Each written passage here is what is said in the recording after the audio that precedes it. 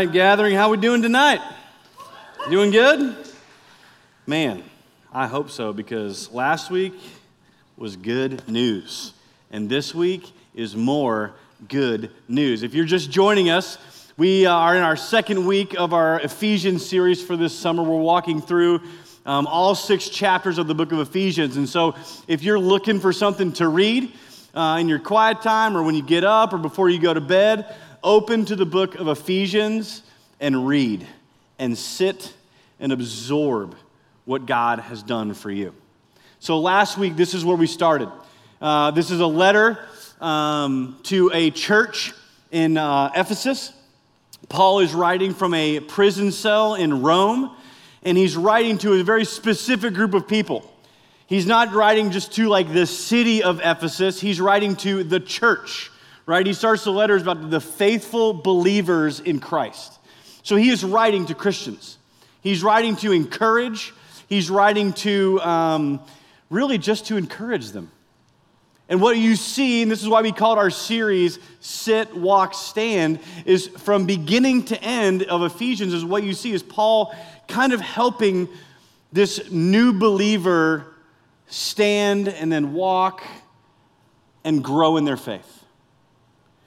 It's a process. We're all in process. There's not one person in here who's in the exact same place in their faith that someone else is. We're all in process. Some of you gave your life to Christ a long time ago when you were a kid, maybe middle school or even younger, and you've been pursuing the Lord. He's been growing you in your faith for years. Some of you may not be a Christian. And some of you may not even started a faith journey at all. It's just, this is what you've always done. You go to church, you grew up Christian, into a Christian family, into a Christian world, right? You're born in Oklahoma, that's just you're kind of just born in, and you're a Christian, right? And so we're all on a journey somewhere. And so what I love about Paul is whether he's talking about sitting, walking, or standing, it applies to every believer. And so one of the concepts that you're going to see throughout this entire series that we need to get used to real quick, because Paul gives us no time, all right? Right off the bat in chapter 1, and then again in chapter 2, and then again in chapter 3, like all through the book, you see Paul talk about 2 things interchangeably. 2 realities that we kind of see like those are two, like he sees them as one. And that is the physical world that we live in and the spiritual world that we also live in. Like he says, we are citizens of 2 worlds, the spiritual world and the real world, right? This is what we talked about last week if you weren't here, just kind of that Zoom meeting mentality, right? We live in a physical world. We're Zooming with our company that we're not currently at, spiritual world. But we have all the resources as a Christian that our company has to offer. And as a Christian, as a follower of Jesus, what Paul says in chapter 1 is, listen, you are living here on this earth, but as a follower of Jesus, you are united with Christ. And you have been given every spiritual blessing in the heavenly realms. And so last week, we looked at the fact that God, before you were even a thought in anyone's head, decided, hey, I'm going to choose for myself a people to be my own. And those people I'm going to adopt into my family. They're going to become my children. And because they're my children, I'm going to redeem them from their slavery to sin, their sin nature. Not only am I going to redeem them from their sin, I'm going to forgive them for their sin. And not only that, I'm going to tell them my plan for the world, that everything will come under Christ in the end. When you read Revelation, the book of Revelation, this is what you see. Chapter 21. Christ comes back and all things are made new under the authority of Christ. And not only am I going to tell you my plans, God says, I'm going to include you in my plan. You're not just chosen, adopted, redeemed, forgiven, and included. You are a part of the plan. And then we ended last week with this idea that he has sealed you with the Holy Spirit. That when you become a Christian, when you put your faith in Christ, the Holy Spirit of God indwells you and takes up residence within you. And so that's what we saw last week, this amazing letter that traveled around, and it was simply to tell them what God has done. And they just need to sit and soak it in. You know, I had a couple conversations right after the gathering last week, both that night and then the morning after, which is not untypical. And we talked about what was discussed and whatever. And the conversation that kept coming up last week was this idea of the spiritual discipline of remembering. That what Paul is saying in Ephesians is remember whose you are. Not your name. It's not like, hey, don't forget your name. It's whose. Whose do you belong to? You are a child of God, adopted into his family, redeemed and forgiven and called and sealed. And so we talked about this idea of this biblical discipline, the best way I can think of it, this discipline to remember whose you are. And what that naturally does when you remember whose you are is that becomes your number one tool and weapon to fight sin.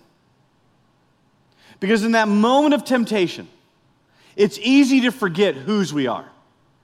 It's easy to forget when the temptation's right in front of us to forget our spiritual identity. That yes, we are being tempted in the physical world, but spiritually in the heavenly realms, we have every spiritual benefit available to us, including son and daughtership to God. And in that moment of temptation, there is nothing that makes that temptation look more gross and disgusting and worthless than remembering whose you are. And I just love that was part of the outflow of what we talked about last week. This tangible tool to fight for our spiritual souls and for our lives as Christians. And so tonight, we're going to answer a question: are you dead or alive? Because that's the question, and that's the idea that Paul talks about. Paul paints us a very real and vivid contrast between what we are by our nature and what we can become by grace. And so to do that, he's going to tell us what we were, what God has done, and who we are now. That's what we're going to do tonight. And so we're going to be in Ephesians chapter 2, like I said. If you're there, you may be saying, hey, but Andy, what about Ephesians 1, 15 through 23? Well, we're going to summarize this real quick. Paul says a prayer. He tells them who they are, what God has done, and then he prays for them. And he prays two specific things in that section. Number one, he prays that the Christians in Ephesus would know God better. That God would give them the wisdom, that he would give them the eyes of their heart would be enlightened to who God is. Right? He's praying that they would grow in their faith, their knowledge of who God is. And then the second thing he prays for them is to know the blessings of the gospel better. That all the things that Paul just said, adopted, redeemed, chosen, forgiven, that they would understand and own that and live it out. That it wouldn't just be a knowledge, but it would be a lived out reality. And so he prays for them. And so Paul has reminded us of the wonderful news and prayed for us to know God, who has given us eternally secure blessings in Christ. And if that isn't enough, we get to chapter 2. Paul wants to make sure that we grasp the majesty of God and his activity by reminding us of who we are without Christ. To hammer home the glory, goodness, and power of God. All right, so we're going to talk about whether we are dead or alive spiritually tonight. And to do that, all right, I'm just going to give you fair warning. Paul starts out down here. The first several verses we're going to read tonight are like, ugh. All right, but just stick with us. Paul brings us out very quickly and wonderfully. All right? So let's read. Chapter 2, verse 1, Paul starts off. And you were dead in your trespasses and sins in which you previously walked, according to the ways of this world, according to the ruler of the power of the air, the spirit now working in the disobedient. We too previously lived among them in our fleshly desires, carrying out the inclinations of our flesh and thoughts, and we were by nature under wrath, as the others were also. Told you. It's like, he's like, hey, remember whose you are, right? Chapter 1. Let me pray for you that you would know God, but before we get too cocky or arrogant or stuck up or whatever, let's remind us of who we are without Christ. And that's my first point tonight, is that without Christ, we are spiritually dead. We are spiritually dead. We may be living, but spiritually without Christ, we're dead. There is no pulse. We were born this way, right? Physically, we were born, but when we were born, we were spiritually dead. And this is that you've made the term, we have a sin nature. This is the same concept. That we were born in to a world that is tainted by sin. And so we're spiritually dead when we're born. Sure, you're cute and you're cuddly and everybody wants to hold you until you spit up on them. But spiritually speaking, it's not as cute. Paul says we are dead. And I can prove this to you very easily. Because when we were born, and I've got 5 children at home that can bear witness to this, well, they won't bear witness, but my wife and I will, is that I never taught one of my children to lie.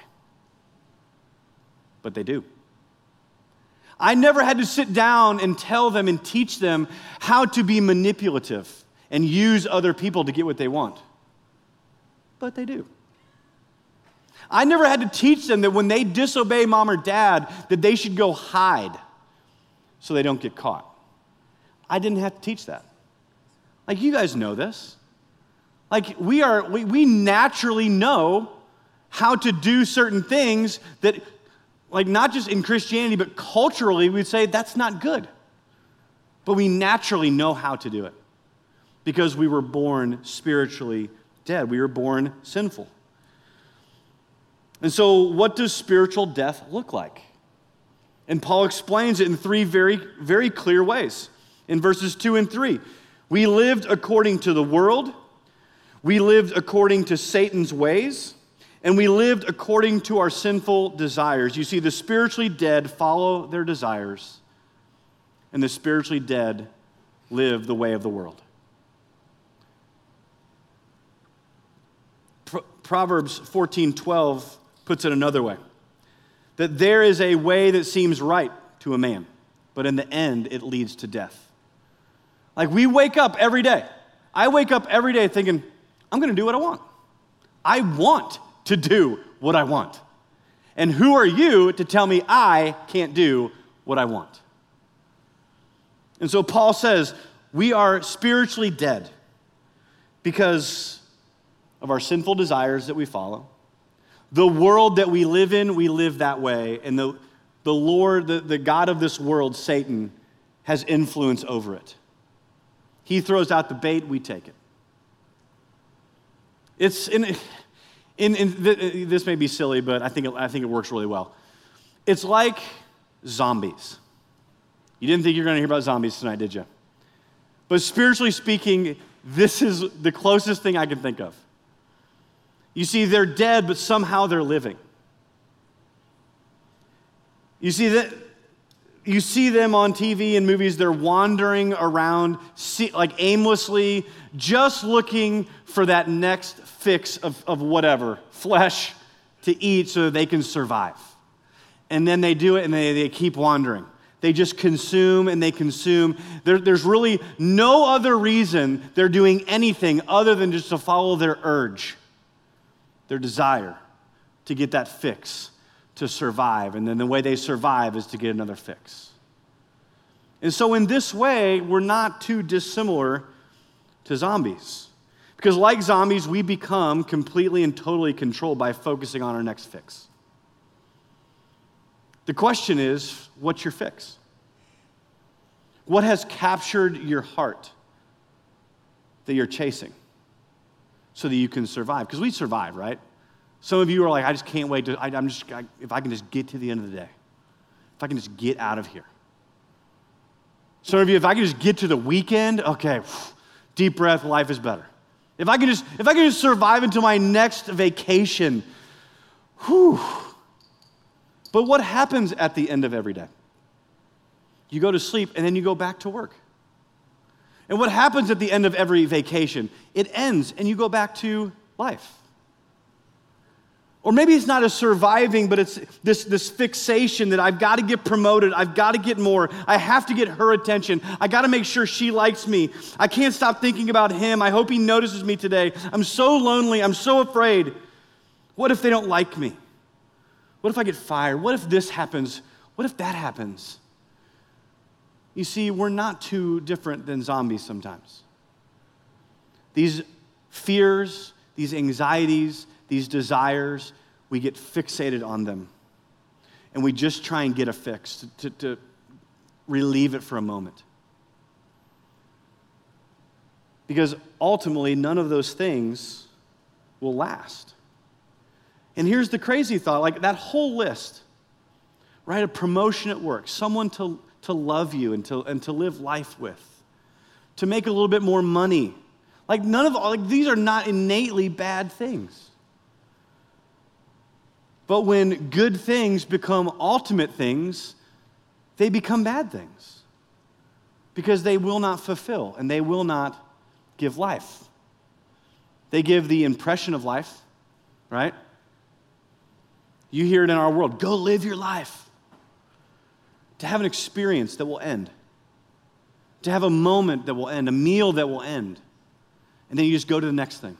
You plan another vacation and you look for a better job.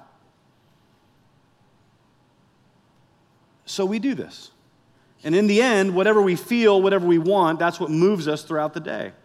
And so in some respects, we're spiritual zombies outside of Christ. But God says, no, that's not the life. That's the life for the dead. I have come to give you life and life to the full. The enemy comes to steal and to kill and destroy, and he does that by getting us fixated on things that cannot fulfill. He steals your life. And he steals your joy. And he kills the spirit within you because eventually you just realize, what is life about? Everything I've chased is for naught. And then at the very end, if that's not bad enough of who we are without Christ, we're dead spiritually. In verse 3, it ends with, apart from Christ, we are dead and condemned. We're dead.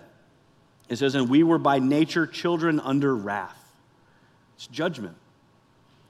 Not only are we spiritually dead, but we're under the judgment of God. And at this point, if I'm reading this letter in the book in Ephesus, I'm like, man, what is Paul doing? Chapter 1 was way better. But I think in order to really drive home the goodness of God, that he loves you and cares for you, he says, remember whose you are, but also remember who you are without Christ. It's not hopeful. It's a dead end. And then he turns a corner. All right? We're going to start going out of here, going out of the pit. Verse 4, maybe the two greatest words in the entire Bible, but God.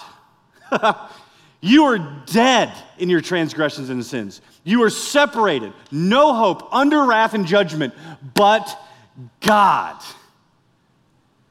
Oh, this is so good.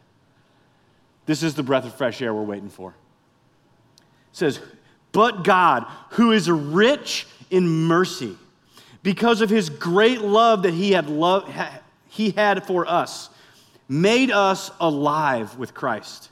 Even though we were dead in our trespasses, you are saved by grace.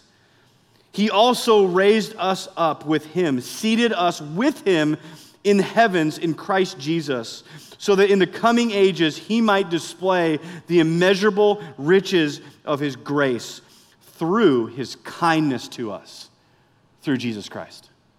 Guys, come on. Like he's like, all right, this is in chapter 1, this is what God has already done for you. This is who you are without Christ. And now let me tell you again what God has done for you. But God. And I love how Paul unpacks this. Number one is you see that salvation is God's initiative, right? We were dead. Like there's no pulse, no spiritual pulse.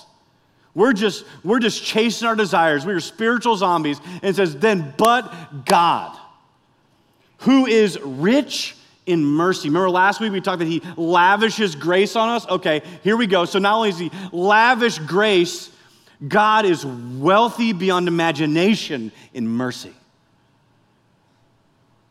And why does he give mercy? Because of his great love for us. Guys, I don't know how you can read the first couple chapters of Ephesians and not be convinced beyond the shadow of a doubt that God is for you. And he loves you. And he's calling you in not to control you, not to shame you, and not to embarrass you, but to love you. That's what I love about what Paul's doing here. Like he's like, hey, don't get it twisted here. It is not about you. It is about him. And he is good, and he is merciful, and he is gracious, all towards you. And so what did he do? Why did he act? Because of his great love and because of his great mercy.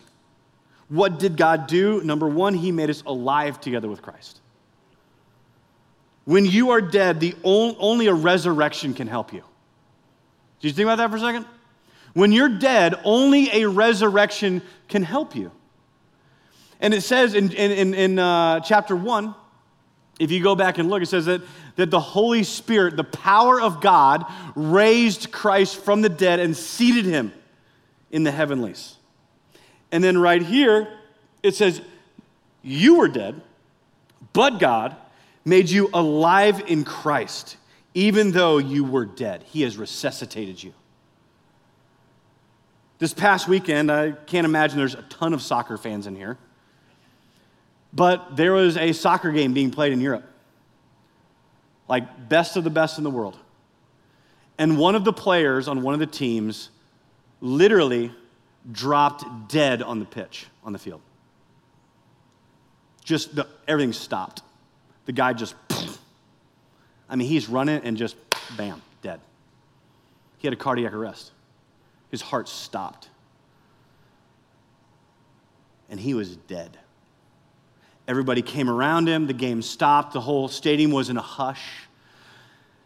And then the team doctor runs out, grabs a defibrillator, rubs them together, and on the first hit, the dead came to life again. And that is you and I in Christ. That is what the Holy Spirit does the moment you put your faith in Jesus. He puts the defibrillator in and a dead person has become alive in Christ. And the Holy Spirit comes into you and lives in you. And guys, think about this for a second. The same Spirit that rose Jesus from the dead, that conquered sin and death, now resides in you as a follower of Jesus. That's incredible. It just gets better and better and better. You were saved by grace, not because of your merit, not because you earned it, not because I earned it or I'm just a really good guy. It's all about God, who loves you and who is rich in mercy and lavishes his grace upon you. And after he makes us alive, then he relocates us. Did you see this? He relocates us spiritually. All right, it says that he raised us up and seated us. Where did he seat us? He also raised us up with him and seated us with God in the heavens in Christ. This is the ultimate. You go to a Thunder game, sit in the nosebleed, and someone says, no, you're not sitting up there. We're changing your seats. We're bringing you down courtside. Like you're not just sneaking in to the heavenly realms. You are seated with Christ. That is why you and I as Christians have access to all of chapter 1, the spiritual blessings in Christ. Like we're not calling, hey, God, don't forget me. Can I get some of that forgiveness? No, you are with Christ. So our position with Christ, or in Christ, is with Christ. We're seated. Like that's why we say sit, walk, stand. The first week we just need to sit and listen. Now you need to realize as a Christian, you actually sit with Jesus. You are seated with him. You see, God doesn't lavish grace on you just to put you on the outskirts. He says, no, what was once far away, I'm going to bring near. And so he made us alive with Christ. He relocated us and seated us with Christ. And see, this is the difference between Christianity and every other religion in the world. This is the difference. Because every other religion in the world tells you what you must do to get to God. And what Christianity does is tell us what God has done to bring you to him. Because he knows what is best for you is himself. Just like with my children, I know that when they're scared, when things are crazy, when there's tornado sirens going outside, the best thing that they could do is come be with me. Because I'm dad. And so God doesn't invite you in to manipulate you. God doesn't say, come follow me, give your life to Jesus and walk with me, surrender your life to me because he's got some sick, twisted, micromanaging itch that he's got to scratch. He knows what's best for you. And so he says, come, follow me. And this is why I'm a Christian. This right here. Because of what God has done to bring me to him. Because at the end of the day, guys, I know who I am. You don't. I do. I know what I've said. I know what I've thought. I know what I've done. I know what I've looked at. I know who I am. And if my salvation is dependent on my effort, I know for a fact I am screwed. Because I can't. I can't. But God said, because I love you and because I am rich in mercy and I want to lavish grace on you and I want to bring you in, I'm going to give my son for you because I know you can't do it. So I love the honesty of the Bible that says, there ain't nothing good here. I know what you need and I will provide that greatest need for you. And so I need a Savior. And just because I know humanity, I know you need a Savior. And so how does he do this? Verse 8. For you are saved by grace through faith. And this is not from yourselves, it is the gift of God. Not from works, so that no one can boast. For we are his workmanship, created in Christ for good works, which God prepared ahead of time for us to do. And my third point is that in Christ we go and live. Without Christ, we are spiritually dead. With Christ, we are spiritually alive. And in Christ, we go and live. And as we see, salvation comes from grace, unmerited favor. You and I did not deserve it. We cannot earn it. We're saved by grace through faith, trusting in him. You see, God is a giver, right? It says this is God's gift. I don't know about you, but when on my birthday or on Christmas, I like to get gifts. I do. It's one of my love languages, how I receive love. I like gifts. Thoughtful gifts, not dollar store stuff, okay? They've thought about me, they know me, and they're like, oh, he's going to like, that's okay. Now we're talking. But isn't that what God's done? He knows you, and he's thought about you. In fact, he made you. And he said, I'm going to give you the very gift that I know you need. But here's the reality. It's not really a gift unless you take it and you open it and it becomes yours. Follow me here. That's why church attendance does not matter. Church activity does not matter when it comes to your salvation. It did not say that you are saved by attendance alone. It did not say that you are saved by your involvement in Christian-y things. You are not saved because you listen to Christian music. You are saved by grace through faith, and it is God's gift to you. Let's unwrap it, and let's put it on, and let's live it out. And then he continues. Not only is God a gift giver, he does it so that no one can boast. Man, he knew us, right? He knew us. He knows our human nature.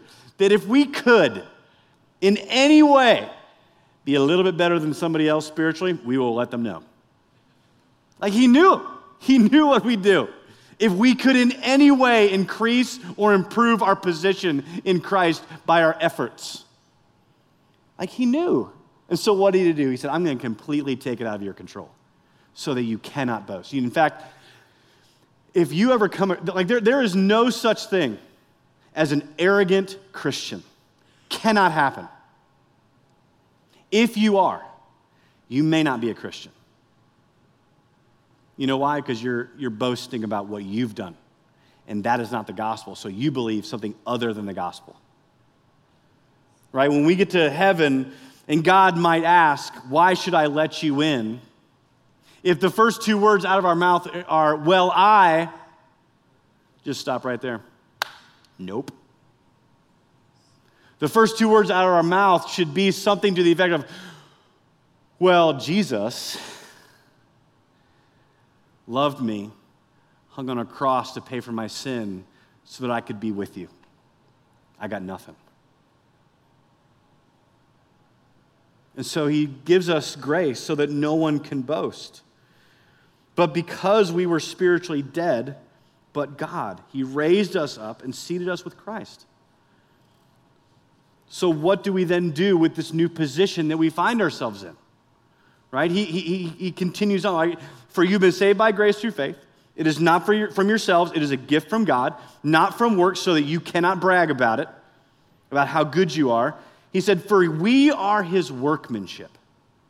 That means he is the one who put you together. He is the one that wired you the way you're wired. He's the one that made you an extrovert instead of an introvert. He gave you your wiring so that you're good at this, but maybe not so good at this.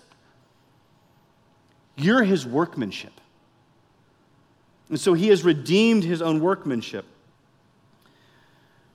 And then he says, but now we live. First, we were dead without Christ. We are alive with Christ, and now we live in him. It is an active word. That is not just like hey, we're breathing, our heart's beating, we live. It is we live in him. The Greek here is that we literally walk in the works which God has prepared in advance for us to do. This is how we live, right? Paul's starting to turn a little bit of a corner here, going from sit to walk, which we'll get to in a couple weeks.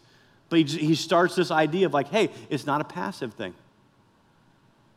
So all but one of my children thus far has played t-ball. And for those of you who will have children one day, which is probably most of you, I'm just warning you up front, there's going to be a couple years there of youth sports that are miserable, okay? It's just bad sports. It is not good. They are not good at it. There's a lot of runs because no one can catch the ball.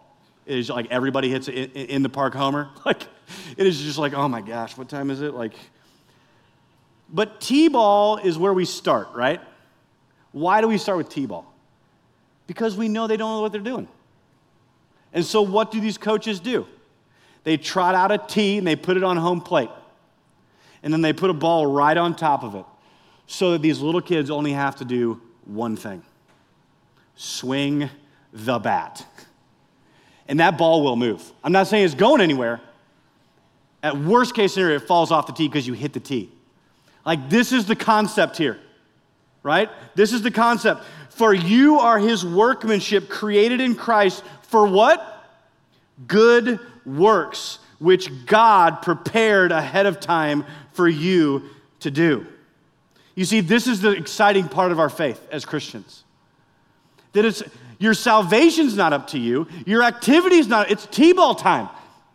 Before you were ever a thought in anyone's mind, God set it up for you and said, all right, just swing away. Just swing away. We were saved to be sent. All right? Your salvation is more than just for your salvation. It's to be sent, to do good works that God has set up for you to do. He's put the ball on the tee.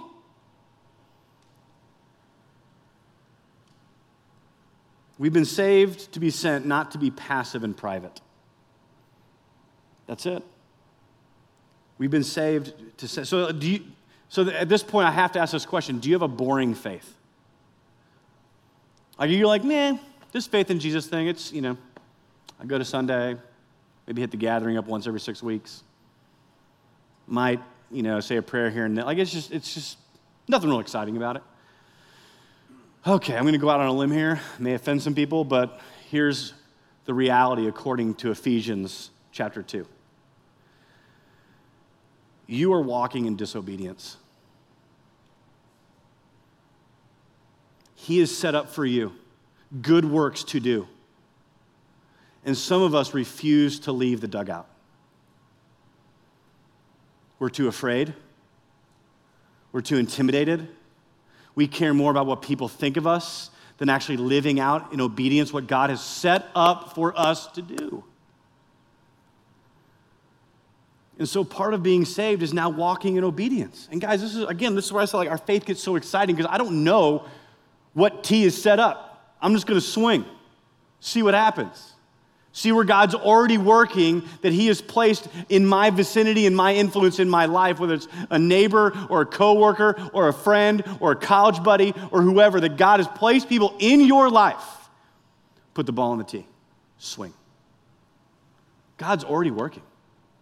He's already prepared it for you. And so this is just incredible. Right? Look at 2 Corinthians 5:20. We are therefore Christ's ambassadors, as though God were making his appeal through us.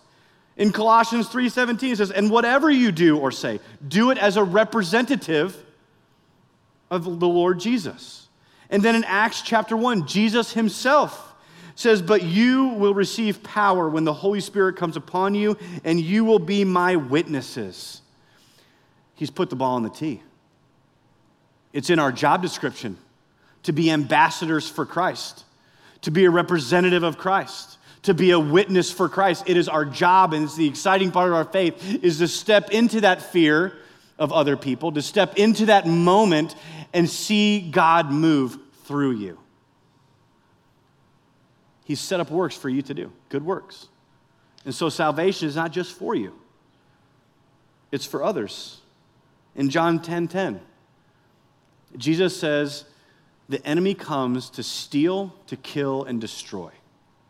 And Jesus says, but I have come that you may have life, and life to the full. I don't know about y'all. I don't know what the Greek translation is, but I'm pretty sure it's not boring.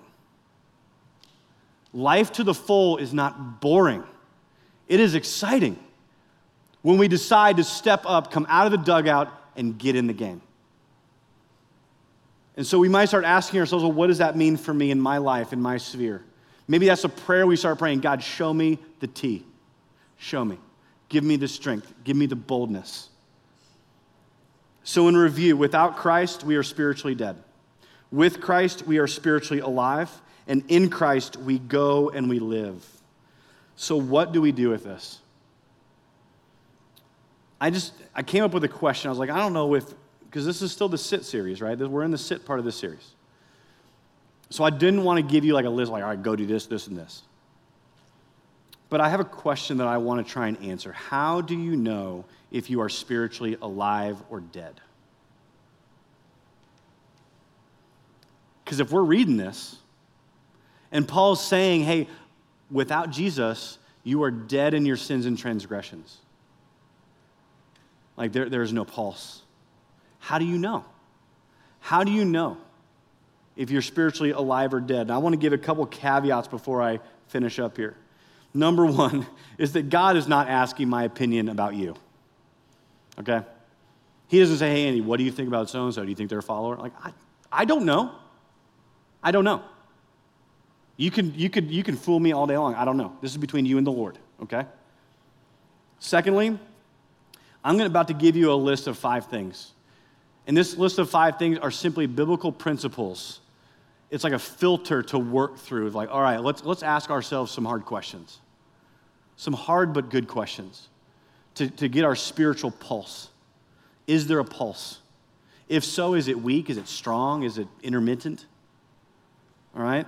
So this is a filter to consider. Because in 1 John 5:13, John writes, I write this whole book of 1 John to you who believe in the name of the Son of God, that you may know you have eternal life. So it is possible to know whether you are saved or not, whether you are spiritually dead or alive. And so what I don't want to do in the next few minutes, okay, with this so what I do not want to do is two things. One, I don't want to cause undue anxiety for the believer. I don't want to cause you to doubt your faith for no reason whatsoever. That would not be good on my part. That's not good pastoring, is to keep you in this, I don't know if I'm saved. I don't know what if I die tonight driving home? No, that's not what I want to do, okay? But on the flip side, what I also don't want to do is give false assurance to those who are spiritually dead.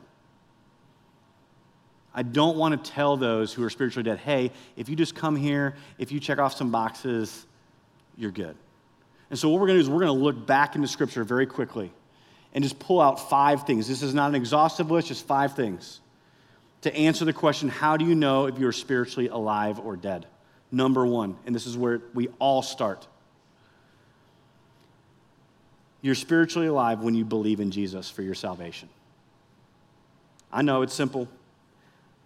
Right? It's Romans 5:1 and Romans 10:9. Romans 5:1 says, therefore, since we have been justified through faith, we have peace with God through our Lord Jesus Christ. Romans 10:9 says, if you declare with your mouth, Jesus is Lord, and believe in your heart that God raised him from the dead, you will be saved.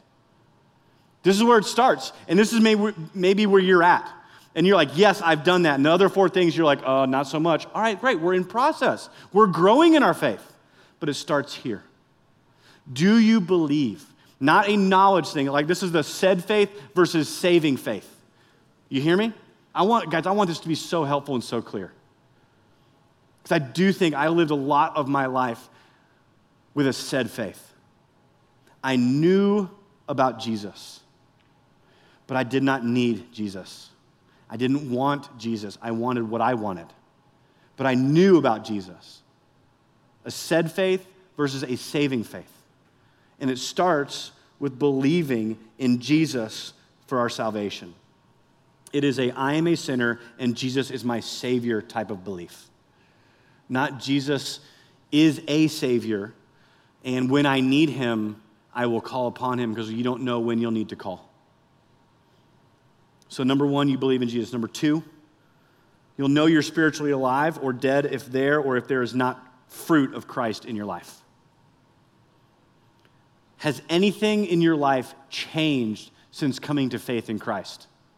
Has anything changed? Because according to Scripture, at the moment of salvation, the moment you put your faith in Jesus, the Holy Spirit indwells you. If I dropped a hot coal down the back of your shirt, we would see some change. We would. But you're telling me the Spirit of the holy, mighty, almighty, omniscient God comes into your life and nothing changes? What? Can't be. So has anything changed? You have a new spirit. 2 Corinthians 5:17, therefore, if anyone is in Christ, the new creation has come and the old is gone because the new is here. Change. Matthew 7, Jesus says, likewise, every good tree bears good fruit, but a bad tree bears bad fruit. Thus, by their fruit, you will recognize them. What is the fruit of your faith? Has anything changed when you came to Jesus? Or is it just a knowledge thing that you'll cash in if you get the opportunity to before we go? Number 3. So first, you believe in Jesus. Second, is there fruit of Christ in your life? And then thirdly, the sign that you're spiritually alive is that you hate sin. Maybe another way to say it is you have a major problem with it when you do it. You feel the conviction. Because guys, here, again, man, the Holy Spirit, if you can study anything, study the Holy Spirit. He is the power of God in you. But did you know that the Holy Spirit indwells you, right? He takes residence in your heart when you become a Christian. And one of his number 1 jobs is to convict the world of sin. And so if the Holy Spirit is dwelling in us, but we have no problem with sin, you may consider why that is. Why is that? Why is there no conviction? Why does it not feel odd to you to go back to your old self?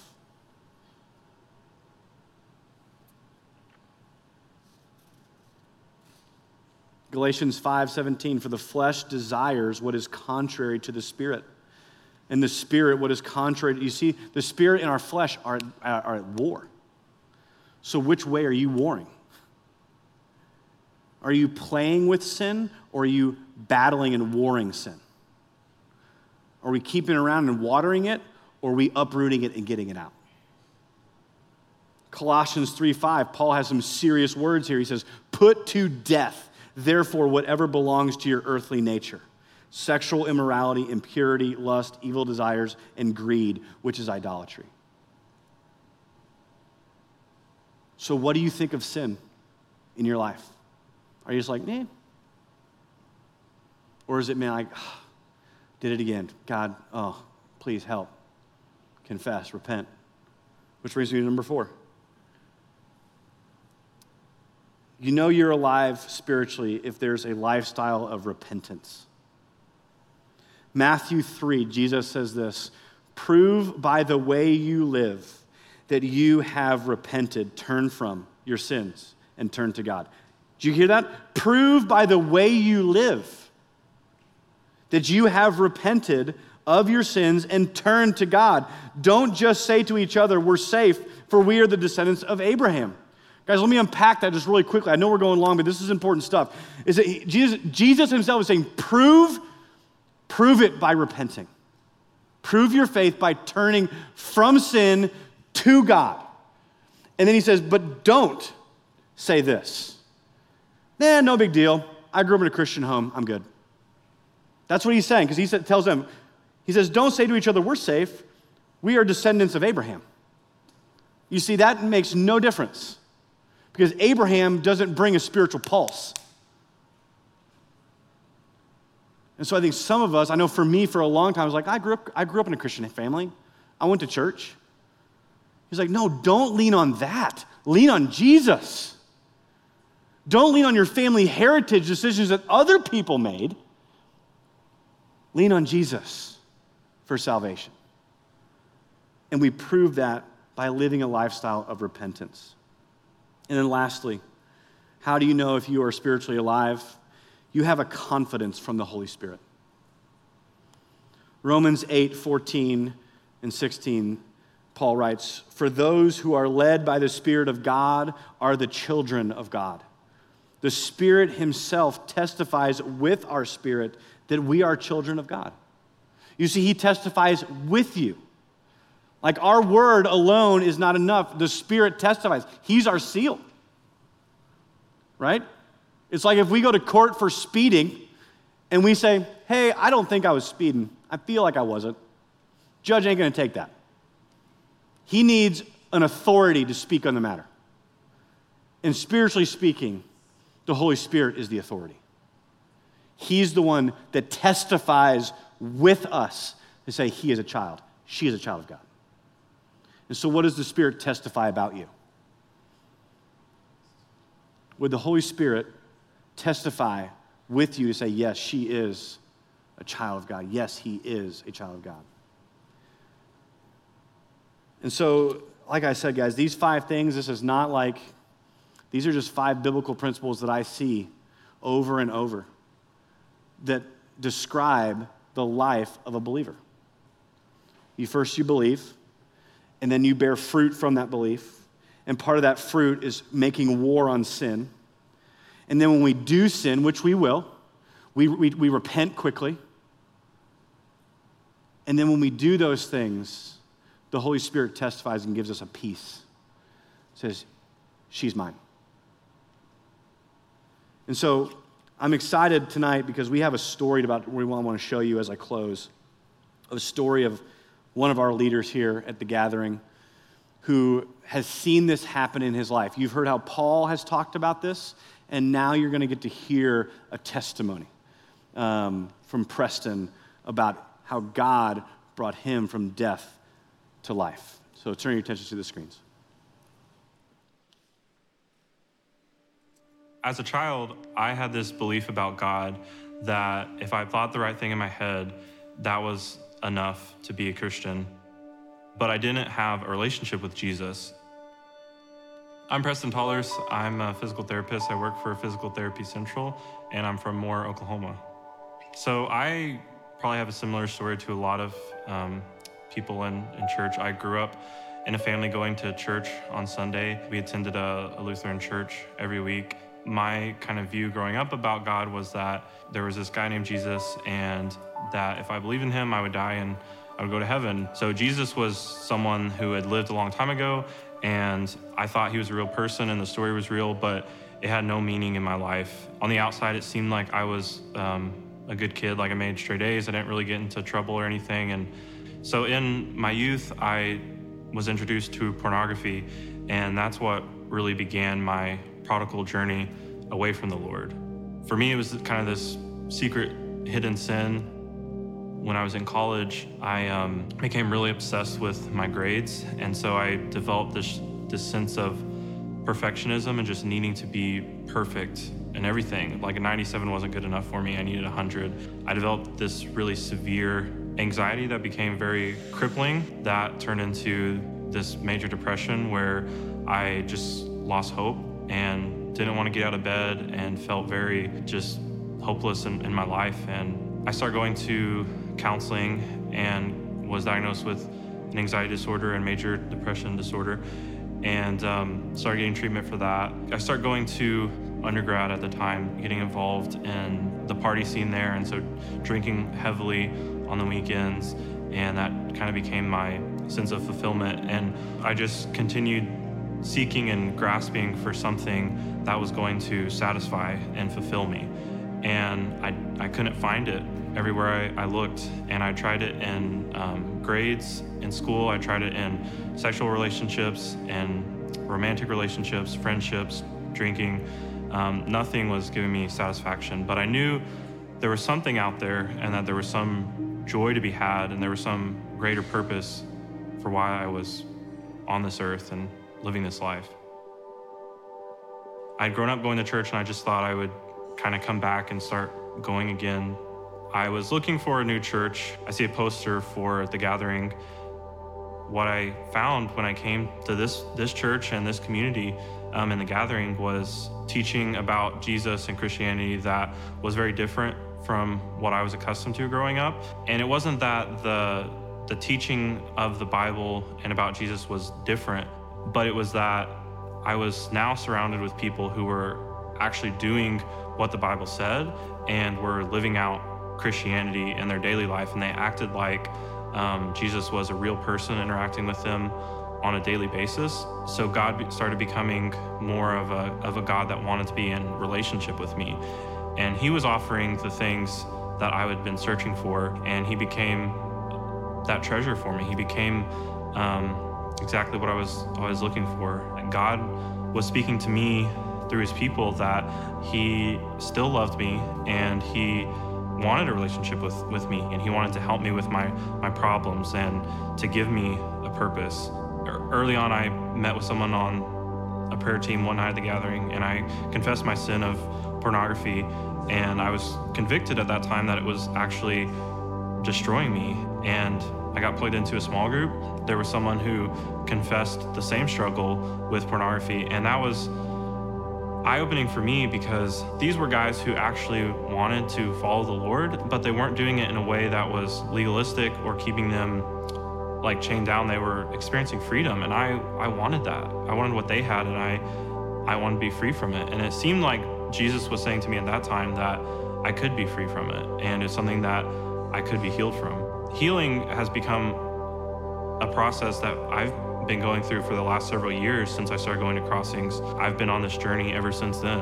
And now what God has allowed me to do, just over a year ago, I was able to become a small group leader myself. And now I'm leading other guys through the same struggle that I've been going through, and we're finding healing together. If you're watching this and you find yourself like I did, where you were searching for something and you're grasping for something to satisfy you, and you find yourself here, my hope is that you can find people like I did who will journey with you through what you're going through. You'll come to know that Jesus isn't just your Savior, but he's also your Lord. And he didn't just save you so that when you die, you have a place to go, but you can actually be free from your struggles and everything that chains you down in this world and actually have freedom in this life now. My hope is that you are able to realize what I did, and that's that there's a God that loves you and he wants to have a relationship with you now.